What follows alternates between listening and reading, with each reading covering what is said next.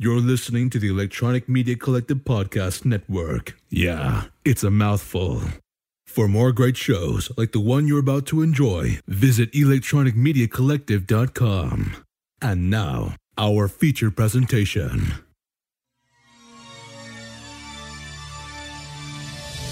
In a world where film studios have pillaged every young adult novel, DC'd every comic book series, and Frankenstein every silver screen monster in search of the next movie mega franchise. Two nerds, two movies, one cinematic universe. This is Jasper. And this is Randy. We watched all 8, 9, 10, 11 Tarantino films. And now we're going to talk about his newest one and which of the 7, 8, 9, 10 of the Tarantino movies are the best and the worst. We're going to rank them in a list. List episode! Welcome to the final episode of season Tarantino. Hashtag Tarantino has now died. I'm so glad. I don't have to use Tarantino anymore because it's funny, but it's stupid. Yes. It was good while it lasted. I mean, by that I mean like the first 3 episodes, and then it just got kind of tiring. So, are you talking Tarantino or are you talking the season as a whole? We'll see. Okay, so like I said, we will be discussing Once Upon a Time in Hollywood because that will wrap up all the Tarantino movies. Yeah, so I'm excited. I'm super excited for this. Jasper, you inspired this whole theme. This is our first themed season, which I personally have enjoyed. But this all started from an outtake, from a random conversation that didn't... You can hear it, listener, if you go back to the very end of season 2, but it wasn't even supposed to be in the podcast. Randomly, we were talking about Tarantino movies and how you had not seen any of his earlier ones. Basically, the ones that skyrocketed him into, like, legend status. You hadn't seen any of them. Yeah. So how do you feel now that you've seen all of them? Well, I will say his earlier work, I can see why that skyrocketed him. Even though I haven't really seen a lot of older movies, you can kind of see how his movies stood out in the time they were released. You know? If you get what I'm saying? Okay, I think so, yeah. The Jasper way of complimenting a movie sometimes feels very underhanded. Even though, you know, this is... Yeah. For an older movie, but no, I totally get what you're saying. Yeah, because I mean, like, it was, for a while there, like, early 90s, it was kind of like copy-paste movies, I want to say. Mm-hmm. Oh, like, yeah. Just kind of regular theme, you know, different character, different in the story. And his were just like, no, I'm just going to make the movie I want to make, you know. I mean, I think you really keyed into something beyond, like, the Tarantino style. I think you keyed into something that made his early movies so popular and also why they were so impactful on the film industry, because it shook that up. It kind of broke a lot of studios and movie creators out of that. I don't know, not to say it was in a rut, but out of that rut, kind of shook things up a bit. All right, well, hey, before we really dive too far into that, let's go ahead and talk about the movie at hand. Now, I'm so torn on how to handle this review. What I'm talking about, obviously, is Once Upon a Time in Hollywood. We're going to discuss that movie now, but I'm torn because it's still very possible a lot of people haven't watched this movie yet. And if you haven't watched this movie, do not listen to anything that spoils the movie or read anything about the movie. So I feel like we should try to discuss it as much as we can without spoiling it initially, but before we give any kind of spoilers, we'll give a big warning, because I'm pretty impressed with, I mean, if you start searching it up now, I'm sure there's headlines and stuff that's going to give away plot point spoilers, but I'm pretty impressed with the fact that I did see this pretty quick after release, but I was still able to see it without it being spoiled. Were you able to see this without being spoiled? Yeah, no, I went into this movie not even reading a review, because you kind of actually warned me the night you watched it. Mm-hmm. So I didn't even check YouTube on it. I didn't even check any like article. I just went in and watched it. Okay, interesting. See, and I think what people know about the movie and about what the movie's based on beforehand has a big impact on the movie. And so I also want to gauge that once we get into the, what you knew about what the movie was kind of based on. But I'm going to hold off until we hit the spoiler section. So, Once Upon a Time in Hollywood, written and directed by Quentin Tarantino, starring a whole bunch of people as usual in Tarantino movies, but primarily Leonardo DiCaprio, Brad Pitt, Margot Robbie, and I feel like there's other people. I'll just leave it at that because that's kind of the main cast. Those are our leads. Overview: a fated television actor and his stunt double strive to achieve fame and success in the film industry during the final years of Hollywood's golden age in 1969, Los Angeles. Cesar Tarantino came at like kind of the perfect time. Again, this is why I wish we could have rushed this episode out a little sooner, because I knew the internet, Tarantino was all over the internet, and it was just building and building till the release of this movie. It's since kind of died down, but that's okay. So, point is, there was a lot of hype kind of building up into this movie. Jasper, did you know really anything about this movie going into it, and what are your initial impressions? I didn't really know anything going into the movie. I knew the premise of it, but I will say this. So the first was 2.5 hours long, almost 3. It's long. There's a part, like I think I want to say about an hour and 10 minutes, that it really just dragged. It was very, very, very slow for a while, but then there's parts where he just like kind of like pop you back into it, Yeah, it's 2 hours and 41 minutes long. But overall, I really like this movie. So I knew it had to do, at least tangentially, with Sharon Tate and the Sharon Tate murder. I didn't know if that played into the movie, but I knew Charles Manson was a character who, honestly, and I don't feel like this is spoilers, you see him like twice, maybe? Like he's barely there. Yeah, he's in the trailer too. So in fact, it's so interesting because that really is just tangential to the main plot of the story. Going into it, I didn't know that I figured there was a lot of fictionalization going on, but I didn't know there were any fictional characters. But Leonardo DiCaprio and Brad Pitt's characters were not real. They are fictional characters set in this time period. There's aspects of this movie I really like, but man, it drags. I 100% agree with you. There are times when it does pull me back in because, like when Brad Pitt goes out to Spahn Ranch, just there's moments with tension. And, there's good Tarantino sequences. Like, he's really good with sequences. But there's so many moments of just driving and not talking. Like, it's weird for a Tarantino movie. It's on one hand, at times, not very Tarantino, but yet still, like, the most Tarantino out of all of his movies in a way. It's so self-indulgent, where he's just like, I want to watch Brad Pitt, a 70s looking, yeah, I know it's 69, but he's got the 70s style already. 70s looking Brad Pitt driving around a 1969 Los Angeles for like 20 minutes. Easy. And then we do that. So it's so slow. Like, I kind of feel like Tarantino self-indulgence, a lot of times I don't mind it. Sometimes it's fun. Sometimes you can kind of roll your eyes. But in this case, it feels like it's half the runtime, and it kind of hurt the movie for me a little bit. Yeah, I will say the runtime, like, I was starting to get really bored. If this movie was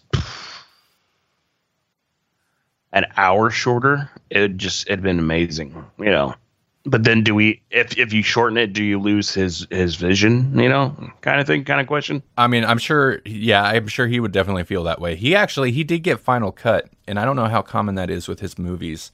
I mean, it's Tarantino, so I'm assuming he can pretty much just do whatever he wants at this point. So the studio changed hands like during the production, but Tarantino was able to retain like Final Cut, which is a big deal for a director. He was supposed to do it for the Weinstein Company, and then that whole falling out happened, and then they switched hands. Oh, maybe that was it. Okay. Mm-hmm. But yeah, I mean, Final Cut is a big deal, and that's definitely how we have long sequences of just, Brad Pitt driving. Now, that said, like, there's times when, for example, when Brad Pitt's character goes back to his trailer, I guess, his house, which is, of course, right next to a movie theater or a drive-in, because Tarantino's such a sucker for just movies, and this is all about that.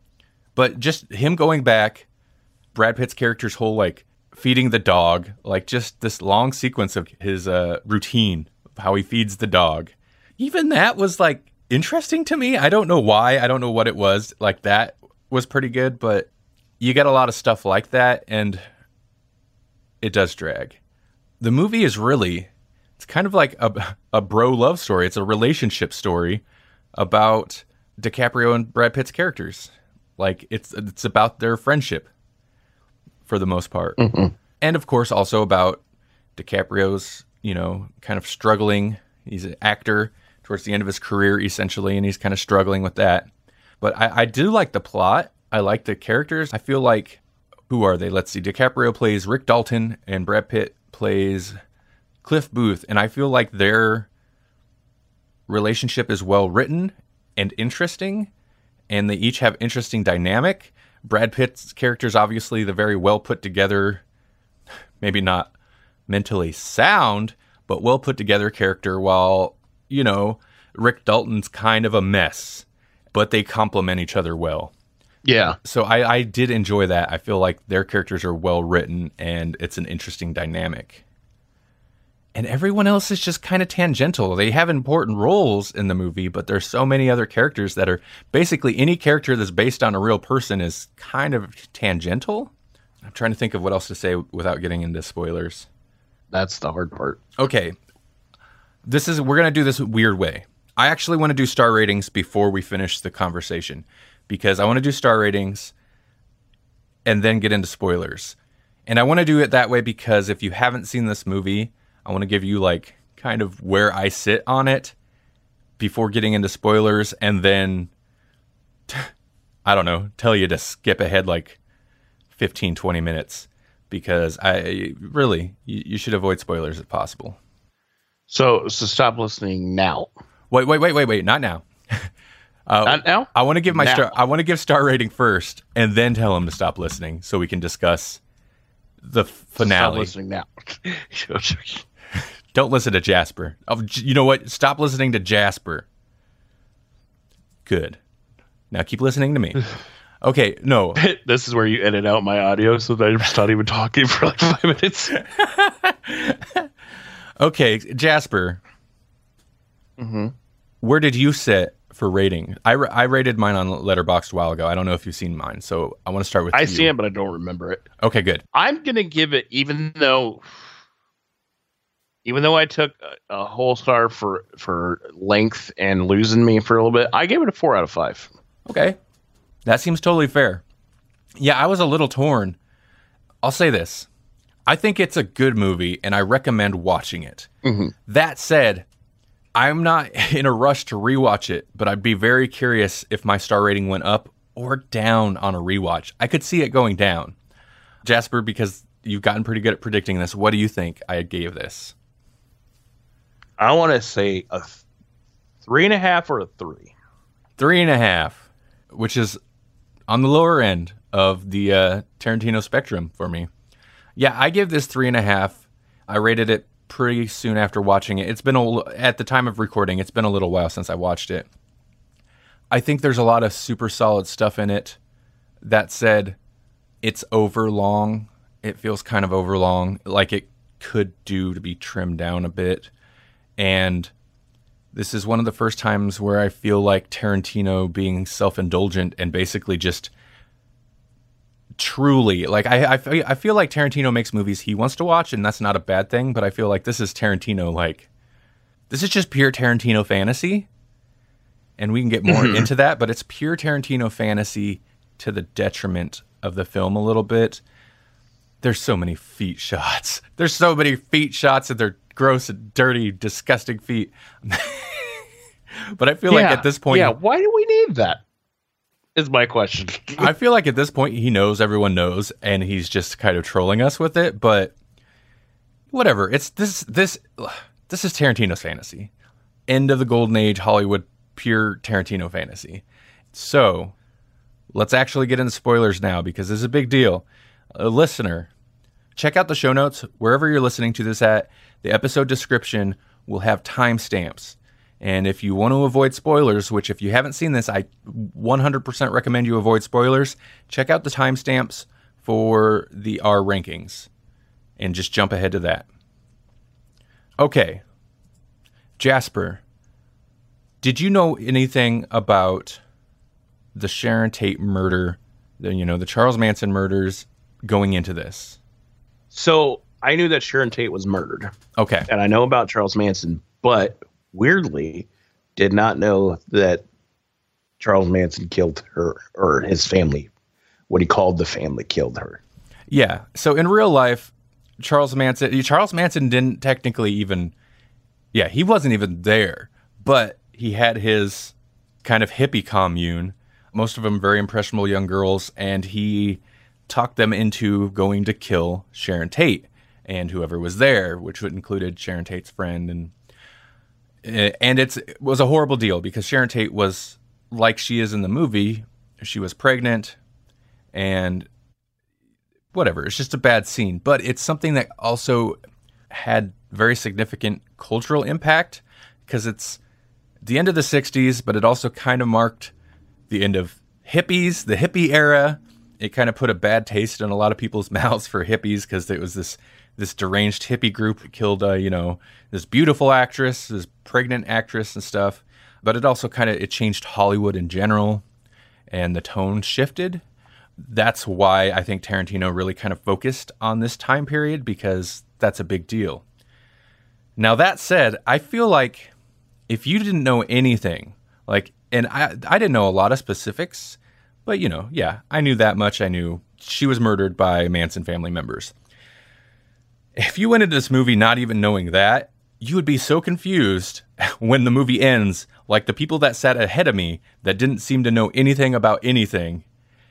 They were just like, I don't get it. I don't what's the point? I don't get it. Because spoilers.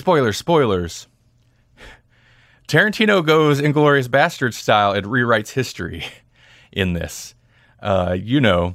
A la shooting Hitler in the face and blowing up all the major Nazis. Tarantino changes history. Sharon Tate does not get murdered.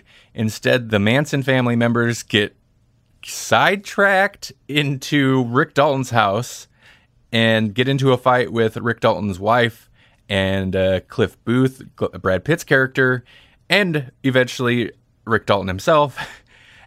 And the movie it goes to 11 out of nowhere. It's so insane. But it's so interesting, because the movie plays on, that's its one sense of tension, and it touches on it. And it's partway through the film, and this is a criticism some people have had, partway through the film, Kurt Russell starts narrating, and it's one of those things. Tarantino has a habit of doing that in these last couple of movies. Most of the movie just goes without narration, and then all of a sudden there's a narrator 3/4 of the way through. But at least it was Kurt Russell this time, not Tarantino himself. Mm-hmm. Tarantino, if it was Tarantino himself, it would have been 3 steps too far for me. But it all builds on this tension of this expectation that what's going to happen. It's all building to, that's its main source of tension, is building to the night that Sharon Tate was murdered. So then when we actually get there, it derails into this hyper-violent, over-the-top scene where Rick Dalton, Cliff Booth, and the wife brutally murder the Manson family people who've come to kill them or kill Sharon Tate. It's insanity. Not that the movie isn't over the top at points, but it also does so many cutaways to movies that Rick Dalton was in and movies that he wasn't in, that somebody else got a role. They put him in a Steve McQueen movie for a scene. There's so many cutaways. Cliff Booth even gets cutaways and flashbacks that this scene feels so out of place. The whole time I'm like, they're going to undo it. Like, this is going to happen, and then it's going to, like, go back to reality, and Sharon Tate's getting murdered or something. Mm-hmm. Because it ends up with Leonardo DiCaprio pulling out a flamethrower and torching one of the people in his pool. Like, it's so over the top that I'm like, this can't be what's actually happening in the movie. But it is. Right? Like, it's so out there at the end. That's what, almost just that end part, like the last, what was that, 30 minutes? 30 minutes? Uh-huh. Is just pulled me in, because I was just like, oh my God. I mean, I loved it. It went a long way towards redeeming, not that the movie needed to be redeemed, but it went a long way towards kind of currying my favor at the end, because that scene's insane. It's not fun because some of the violence is like really kind of bothersome. When Cliff Booth is slamming the one lady's face into like the edge of the fireplace mantle, Mm-hmm. Melanie and I went and seen this in the theater with Melanie. We both physically like started crawling back into our chairs, just like, oh my God, like it caused a physical reaction in me. So I can't say it's fun, but it's so unexpected and visceral that it kind of gets your adrenaline going out of nowhere. Yeah, especially when he orders the dog to attack the one at the door. I was like, wow, that felt like someone actually got attacked by like a dog with no protection, you know? I'm pretty impressed that the internet has done pretty well at not necessarily spoiling this. Like, if you're not searching it out, it's possible that it hasn't even yet been spoiled for you. And that's good, because Right. I feel like it would fundamentally change the experience of the movie if you knew what was coming.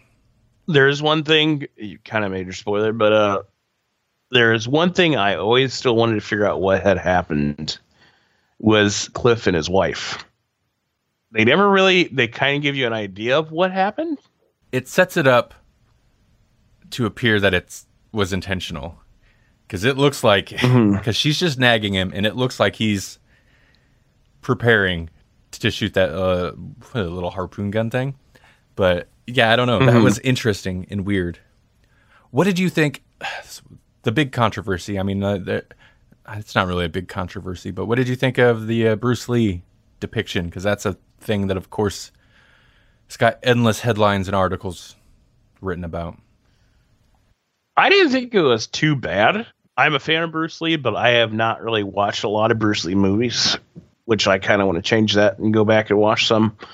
But I could see why people have a problem with it, because he, you know, in the movies he's seen as humble and stuff, and then in this he's like an arrogant asshole. Yeah, and I mean that's something. So I didn't know a whole lot about Bruce Lee's. I mean, I'd seen whatever biopic they made out of him, but even those are always super complimentary. So I hadn't seen a lot about Bruce Lee outside of the characters he plays in movies, and the characters he plays in movies usually are very stoic and humble. Mm-hmm. And yeah, I'm sure this is like the depiction here is heightened, but from what I understand, he was kind of arrogant, I guess. So I don't know. In a movie where two fictional characters end up murdering Manson family members that were supposed to kill Sharon Tate, how can you really take any of it as like, yep, this is how it was. We're portraying reality here. Mm-hmm. Okay. Well, it's weird to end a review with, you know, having already done the star ratings, but that's all I really have to say about Once Upon a Time in Hollywood. Like, final thought is just, it's good and I recommend watching it, but I was super curious to hear how you handled it, Jasper, because it is long and very slow paced. Yeah. And like I said it was the different tangents. I want to say very Pulp Fiction, you know, going on here. Kind of doing that jump, you know. But there was a point where, like, you know, you were still locked in, but it ran too long. That's all I gotta say about it. But like you said, I would tell someone to watch this movie. Would I add it to my collection? You know, if I had a DVD collection or, you know, movie collection, I would say yes. But would I watch this more than probably once or twice a year? No. It is unique among Tarantino's movies, I feel, because And that's part of maybe what makes it feel long is it doesn't have that constant Tarantino dialogue. It doesn't have, I've been saying all season on the podcast, like, that's what Tarantino's good at. Like, nothing's happening, but he makes it intense and enthralling. And most of that is through dialogue. And this is like, there's nothing happening and there's no dialogue. And it does add tension later on, and some scenes have more tension than others, but it doesn't have that Tarantino dialogue. So, I don't know. It's not what I was expecting. By the way, that was his 10th movie. Unless you want to count Kill Bill Volume 1 and 2 as one movie. Then it was his 9th. But he made Death Proof. That happened. Mm-hmm. Which on the list, it shows he made 10. The list I put together or another list? No, the list you showed me. Yeah. Yeah, because Kill Bill Volume 1 and 2 are listed as, those are two different movies. They're two separate movies. I can buy him connecting those two in his mind as one movie more than him just writing off Death Proof. Like, I buy that as, if he wants to use that as the logic behind, I've only made 9 movies, I get it, because I believe Kill Bill, that was supposed to be one movie. Once Upon a Time in Hollywood spoilers are over. If you're rejoining us, good on you for actually skipping forward and sticking with it. Now we are going to present our ranked lists, our rankings of the 10 Tarantino movies, counting Kill Bill Volume 1 and 2 as separate movies. Which is interesting in itself because, as we talked about we talked about it with Jesse when we covered Kill Bill Volume 2, they have different feels. So, they definitely feel like different movies to me. Mm-hmm. Jasper, how do you want to handle this list? So we each have our rankings. Do we want to alternate, and do we want to start from number 10 and work towards number 1? Like low to high? I would say low to high. So let's alternate. I'm going to start with my number 10 spot. So this is what I consider the lesser of the Tarantino movies. Now keep in mind, after I ranked Once Upon a Time in Hollywood, I did my star rating on Letterboxd, and I was curious, so I looked up what I had rated all the Tarantino movies this season. 3.5 was as low as I went, but 3 Tarantino movies got 3.5. 3.5 still a pretty good rating. So keep in mind, my 3 movies that are at the bottom of the list, I don't think they're bad movies. And if you go back and listen to any of the episode, you'll hear that. They're just the lesser of they're the the lesser. So in my number 10 spot, I have a feeling Tarantino would not disagree because I put Death Proof as the lowest. What's your number 10? I want to say it's Jackie Brown. Okay, interesting. Because I was either on Death Proof or Jackie Brown, but I'm going to say Jackie Brown. I could see that. Jackie Brown, as we discussed, is definitely not the most memorable Tarantino movie. Number 9. I'm going to go ahead and skip over to you. What did you put in your number 9 slot? 9 would be Death Proof. Okay, interesting. Well, for my number 9, this could be controversial. I put Kill Bill Volume 2. Okay. Kill Bill Volume 1's a lot of fun. Kill Bill Volume 2's not bad, but it's much more dull. So, right. Yeah. What about your number 8 spot, sir? I would say Kill Bill Volume 2. Okay, interesting. Well, this is good. I was curious as to how much we'd line up, and if we overlapped 100%, it might be kind of boring. But so my number 8 spot, and keep in mind, listener, part of the reason I really wanted to do this ranking list is because all 10 of these movies are very fresh in our minds, and I feel like that definitely impacted some of the ratings, especially the last couple movies that we've covered for me. My number 8 spot. Once Upon a Time in Hollywood. Sorry, Tarantino. I'm sure he puts this real high in his personal list, but like Kill Bill and Death Proof, it's just kind of meandering. There's a lot of meandering. So, what's in your number 7 slot? Once Upon a Time. Interesting. So my 7th is Jackie Brown. Okay. I think it's good. I think it's enjoyable. I don't feel like it's described as a hangout movie, and I feel, Once Upon a Time in Hollywood, now that's a hangout movie. It doesn't feel as slow to me. On this recent rewatch, I was pretty pulled into it the whole time. So yeah, it's a little slower, but still good. It just lacks some of the, I hesitate to say Tarantino charm, but some of the Tarantino charm. And I think that has to do with it being like the only movie that he didn't write. It's based on a story he did not write. So, and what's your number 6? And I kind of want to say this would be Inglourious Bastards. Whoa, that's way lower than I would have expected. Again, a kind of movie, even though it kept you in that one kind of long.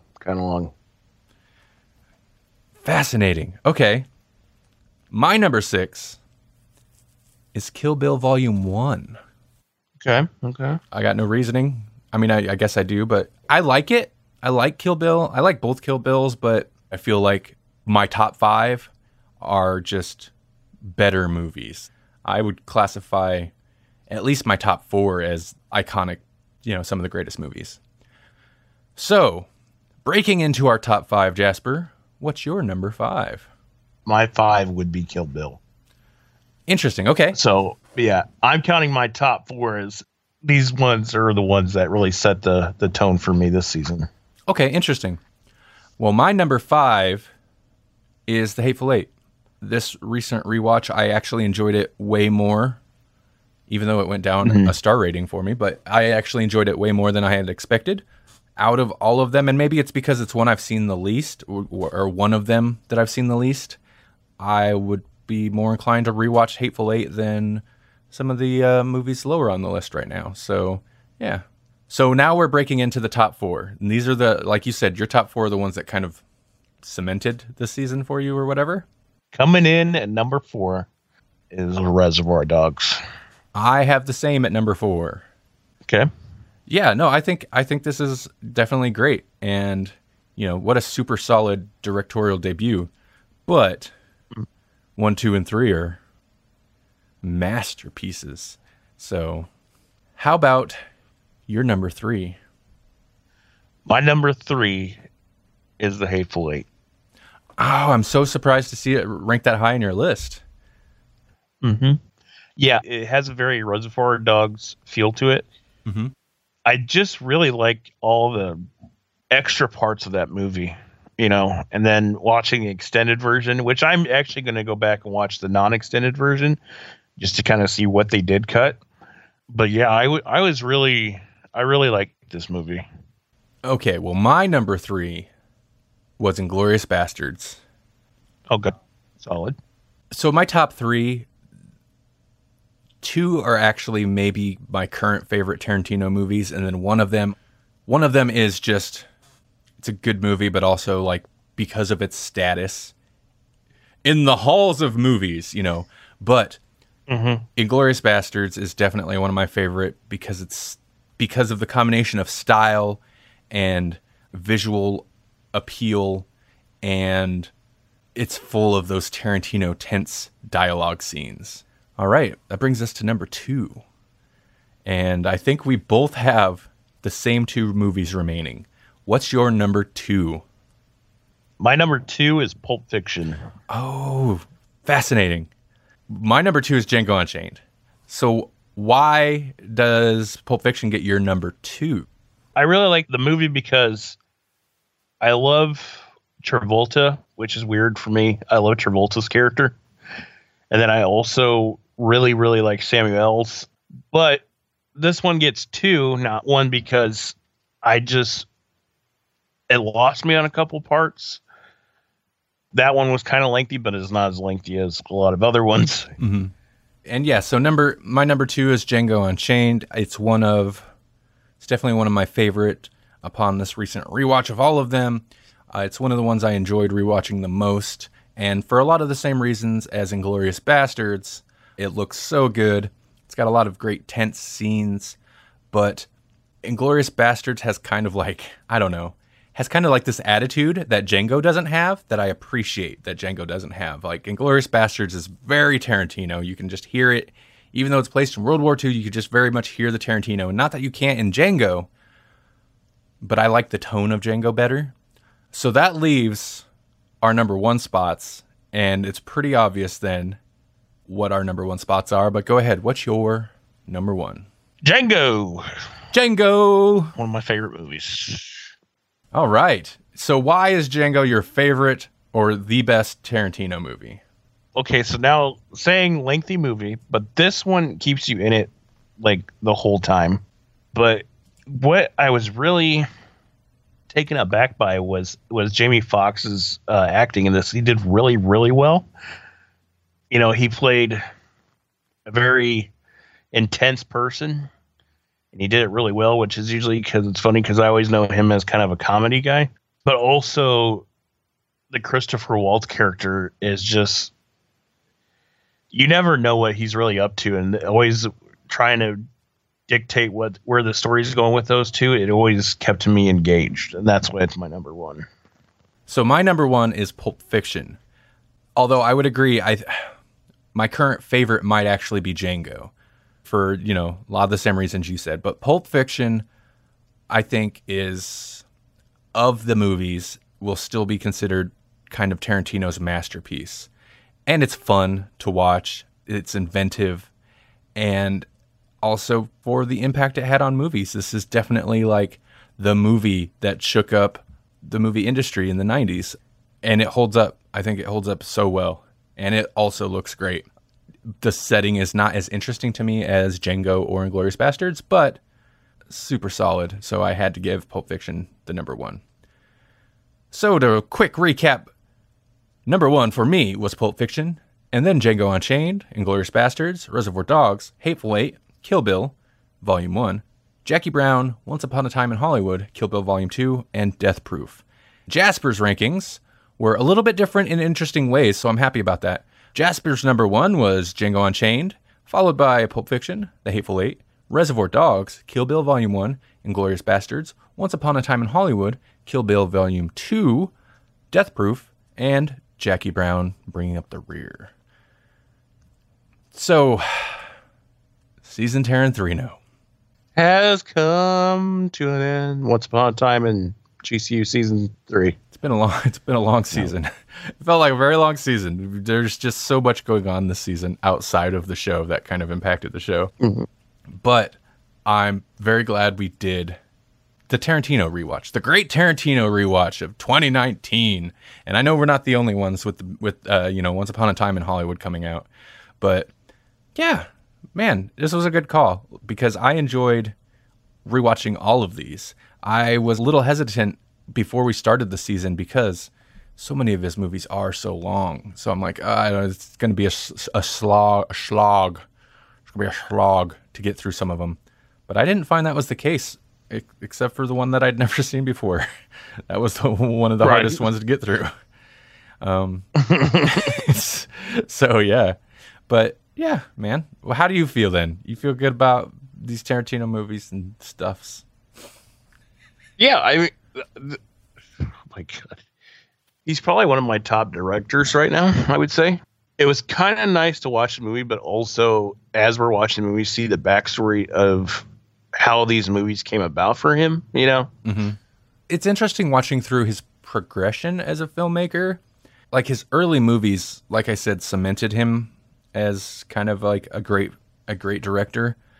But I feel like for me, that Inglourious Basterds, Django period, from then on, like his latter movies, and yeah, I wasn't wild about Once Upon a Time in Hollywood, but just the visual flair that kind of got added into him, and seeing Tarantino in wildly different time periods and scenarios and settings. Right. Because I remember not being super thrilled with Kill Bill, even Kill Bill Volume 1 when I first saw it. But then to come out of the Kill Bill movies, there was a long period, and Death Proof was in there, and I enjoyed it. But then we got Inglourious and Django, and those are stellar. And Hateful Eight, it's a bit different pace, but also stellar. So he's Tarantino. I know you're going to find people that probably don't like him or maybe aren't super thrilled with his movies, but you're not going to find a whole lot of people that are going to debate his skill as a filmmaker. So it really can't be questioned, you know? Don't you question it. All right. Well, guess what? We have listener email. Yay! We can't go without some type of cinematic universe. Matthew Downs has done us a solid. You could hear Matthew on our last episode in which we discussed, what was it? The Hateful Eight and Magnificent Seven. He was our guest. Mm-hmm. You can also hear Matt on his own podcast, 60s Reboot Podcast, which you can find at emcpod.net/60s Reboot. Yes, that will take you to the Electronic Media Collective Podcast Network, which we are also on, because I run that So he sent us an email for this episode. He says, "Greetings, my two favorite movie reviewers that have replaced Siskel and Ebert. I have for you a combined cinematic universe for the hashtag Tarantino season. It's a bit lengthy and is broken up into 3 movies." Sounds familiar. Maybe he'll actually finish this one, unlike me in the past. So, without further preamble, here's what I have. 3 movie series with the characters from Quentin Tarantino, hashtag Tarantino. The movies are Family of Blood, Code of Honor, Family of Blood, Soul Betrayal, and Family of Blood, Heart of Fire. I'm liking this. I'm liking this already. Film number 1 starts with a voiceover of a young woman talking about how she comes from a long line of murderers and assassins. Her father, Bill, ran a group of hitmen and women and was the best in the business until he suffered a fatal heart attack when she was young. Now her mom has taken over the business, and business is booming. Okay. Open with a young woman sitting on top of a building with a high-powered rifle watching a motorcade in some Asian city. Just some Asian city. Oh, God. Her earpiece crackles and a voice comes in, quote, "Baby, the target is in the middle limo. Take out the driver and passenger in the back seat. Cobra will extract the package and bug out." Oh, my God. The young woman replies, "Affirmative, Mama Viper." Okay, keep it moving. The woman takes 3 shots at the limo, 2 in the driver's chest and 1 through the window and between the eyes of a well-dressed elderly Korean man. The car veers off the road and over the curb onto the sidewalk. Rappelling down the side of the building face first is a middle-aged Japanese man holding an automatic pistol and a katana sword. The Japanese man lands on the roof of the car and shoots out the sunroof. He reaches inside and pulls out a messenger tube about the same length of the katana and slings it over his shoulder. Just then, the other cars in the motorcade stop, and their doors fly open, and North Korean soldiers come jumping out. BB from across the street takes her shots and shoots several of the men. The Japanese man in the car leaps into action and takes out the rest of the men with his katana. Then his earpiece crackles and BB's voice comes over. "Nice work." God. "Nice work, Uncle Hattori. Sorry, Cobra. Let's move. Mama Viper says the police are on the way." Cut to title, Family of Blood. Hattori Hanzo is... Oh, that's funny. Then title scene, Red Rock, Wyoming, 1865. What? Story then continues with a voiceover from BB.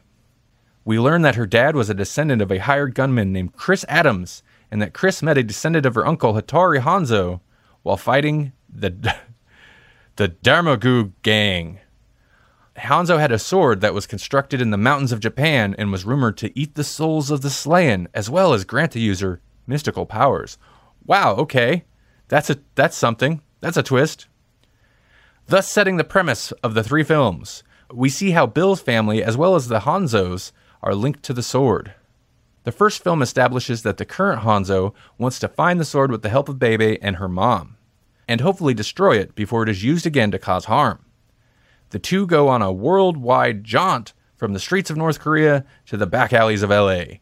By the end of the film, we learn that the original sword is actually in the hands of a former associate of Bebe's dad, and that he isn't willing to separate from it, Marcellus Wallace. I love that connection, the sword connection. Also, as we go from location to location, we run into familiar characters like a flight attendant, a DEA agent that sticks his nose in other people's business, a retired boxer and his wife, an estranged former hitman walking in the desert.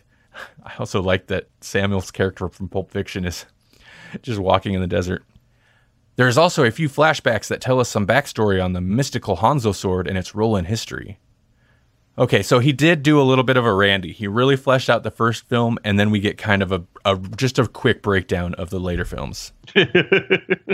Movie 2 is about Marcellus using his influence and power to keep the sword, as well as stop Bebe from getting close to him and his empire. In a subplot, we learn more about Bebe's mom, Beatrix Kiddo, and her family's relationship through history with the sword. Beatrix's descendant turns out to be Aldo Reigns, and he once ran into the Hanzo sword in Germany when it was on its way to being presented to the Führer by the Emperor of Japan.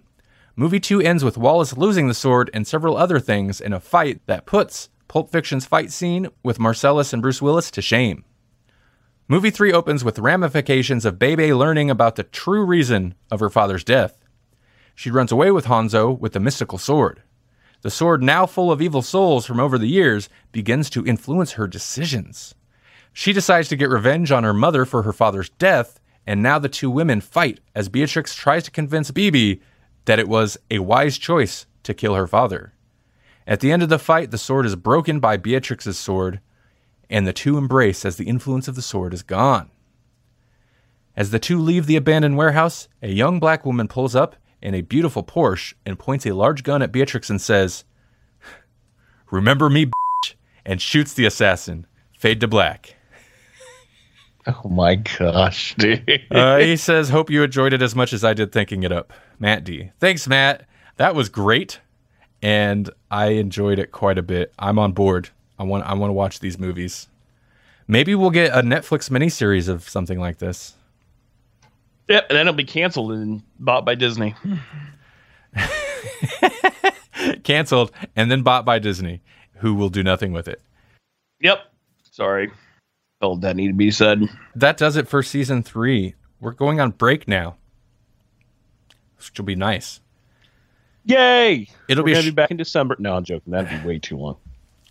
Way too long. I do have so next month there is a Friday the 13th date coming up, and even though we're going to be on between season break, I can't resist the urge to do something Friday the 13th. So we will have a between season special, and I am trying to get Paul, who you may have heard if you listened to our recent live podcast, Paul H. Harder III. He's a big horror movie fan, and I'm going to try to line him up as a guest and do something Friday the 13th related. But other than that, we'll be on break for a little while. I don't know how long, but that's kind of the beauty of it. Also, the Grawlix Podcast episode 100 special is coming up very soon. Very soon. So that's exciting, and I have a feeling may derail GCU in some way. So my point is, we're going on break, but listen, we'll have more stuff for you. We'll be back. We'll be back. We'll be refined. Yes. We'll know what we're doing, okay? So it's going to be season terror 4 no? No, I'm joking. How does that work? Never. What's that theme? That's when we watch all his movies in reverse. Actually reverse the movies themselves? Yeah, reverse the actual movie. See, everybody thinks Tarantino's such a good writer, but the true genius is when you watch them all backwards. That's when the true meaning, those hidden secrets are unlocked. That's when you really figure out his genius is when he puts subliminal messages. If you play Hateful Eight backwards, you get the movie Trick or Treat. Ooh, we could do season 4 her. I'm trying to put horror in there. Season Guillermo del Toro. No, I don't know if we're gonna do a theme season or not. I like having the theme. Let's lock it in. Let's do a horror season. Are you serious? Yeah, I want to do it because I want to start watching horror movies. Season 4 her.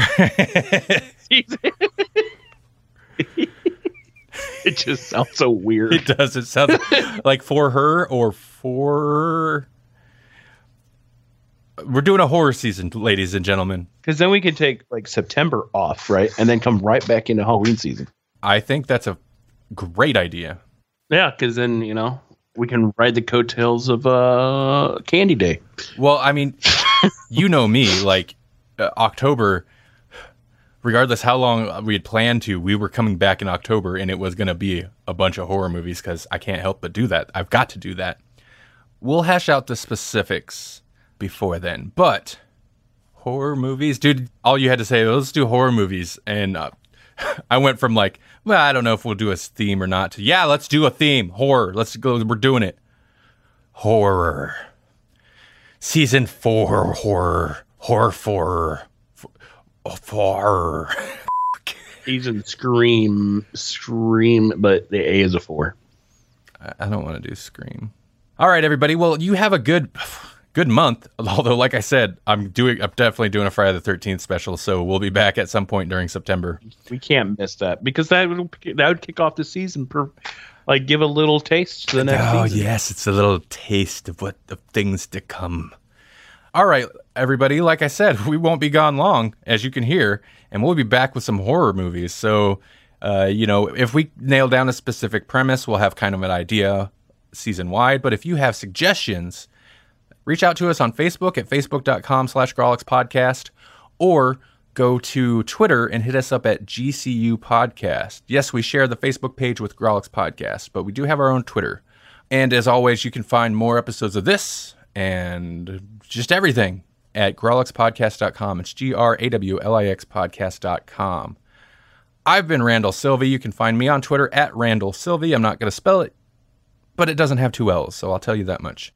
You can also find more of my stuff at randallsylvie.com, or if you need podcast editing services or just podcast production, hit me up at podedit.com. Jasper, where can they find you, and what have you been up to? They can find me on Twitter at Carranzo Media, which is KORANSO Media, and soon to be back streaming on the Mixer. Season 5. Jasper will actually be streaming. Shut up! You've been saying soon to be on Mixer all season long. But dude, you actually have a computer now. How's that been going? Yeah. Yep. It's been going good. Just need to play around with OBS. Yeah, figure it kinks somewhat out. Yeah, it only runs if you run the game in window mode. So I don't know what's going on. I just had to figure it out.